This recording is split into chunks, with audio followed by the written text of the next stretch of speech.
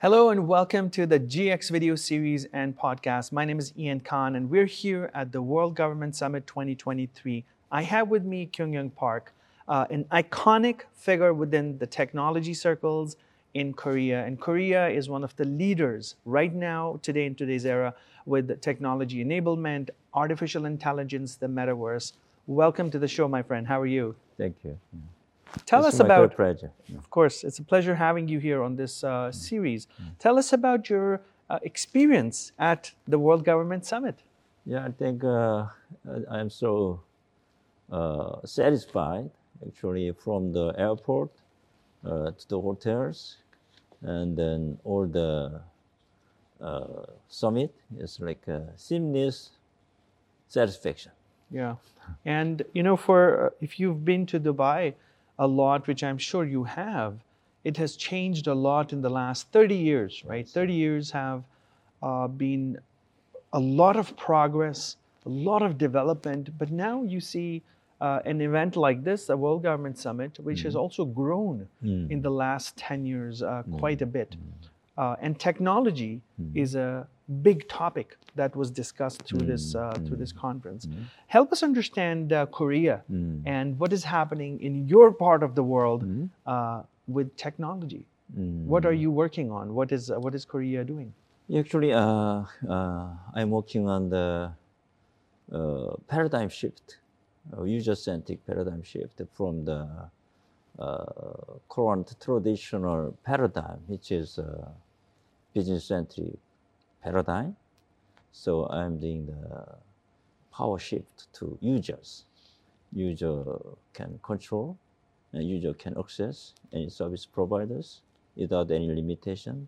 That means there should be no middleman between the users and the service provider, which is going to be a trusted entity, which is responsible for the services or product. Right. And we were talking, of course, yesterday as well and a couple of days ago, how AI is expanding. Artificial intelligence is everywhere, in every industry. Yes. There are great things that are emerging about artificial intelligence, but we also have to work on creating some basic frameworks for information exchange. Help us understand this idea of user-centric AI, or as you call it, your user-centric AI sharing platform as well. Yes. Help us understand, why is it important, first of all, to have something user-centric? Yes, actually, it's user-centric means user is the owner, and the user-centric means user is the center of the network, because user has already very strong tools, that is smartphones, which is it's like a supercomputer for user. Yeah. So that means the user can use the smartphones as a router, meaning the user smartphone can initiate all the process to access to any service providers. Right. And also a user can pay using the smartphone directly to the connect to the payment tender issuers like financial institutions, and also user can accumulate all the data on the user side. And in case of if user accumulated the data, then means the data should be analyzed and then make some recommendation for the owner of the data, which is a user. Yeah. That means there is AI. AI should be controlled by a user. It should not be controlled by big companies. Right. So AI should be controlled by users. That means AI for all, AI for everybody. Yeah. So I shared my vision in 2016 at the Seoul National University. Future will be the next revolution by the user-centric AI. Right. It will create a new economy. Yeah. Because AI will be shared with anybody. Everyone will own their own AI for his or her happiness. Yes. Yeah, for his happiness. Yeah. To make our life healthier and make our life happier and make our life easier. Yes. And also longer. Yeah. And there are so many applications of AI, and we'll talk about that.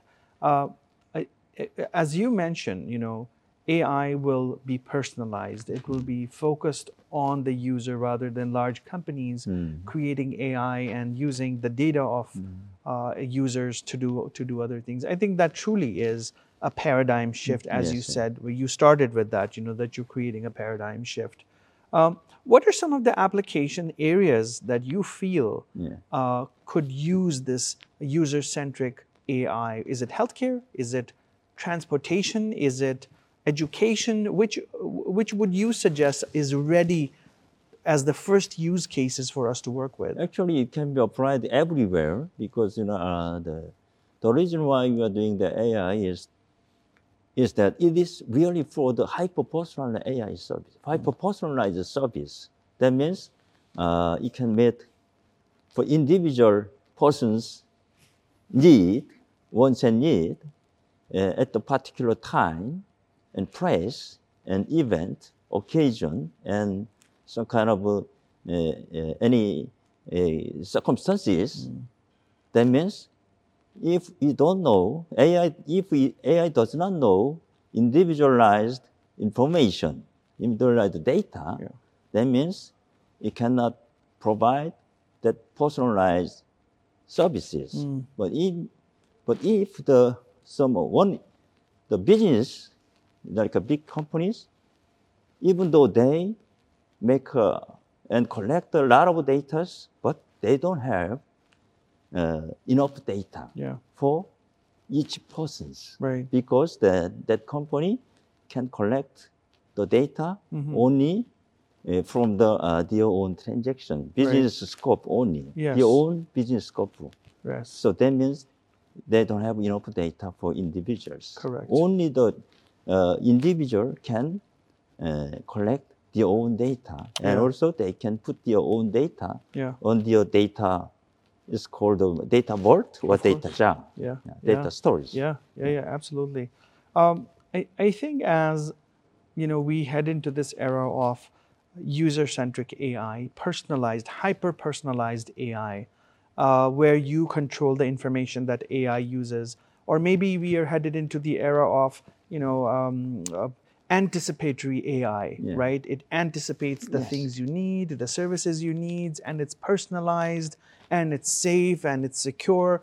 That's really an ideal situation, right? Yes. And on top of that, you have robotics that are coming into play. You have new generations of robotics that have movement, that have dexterity to assist you. Think about old age homes, right? Where older people are living and reduced mobility, and they have this hyper-personalized, user-centric, AI-based personal robot that helps them with their daily needs. That, for me, is ideal because it's such a great use case. And I think there are many other things we can do.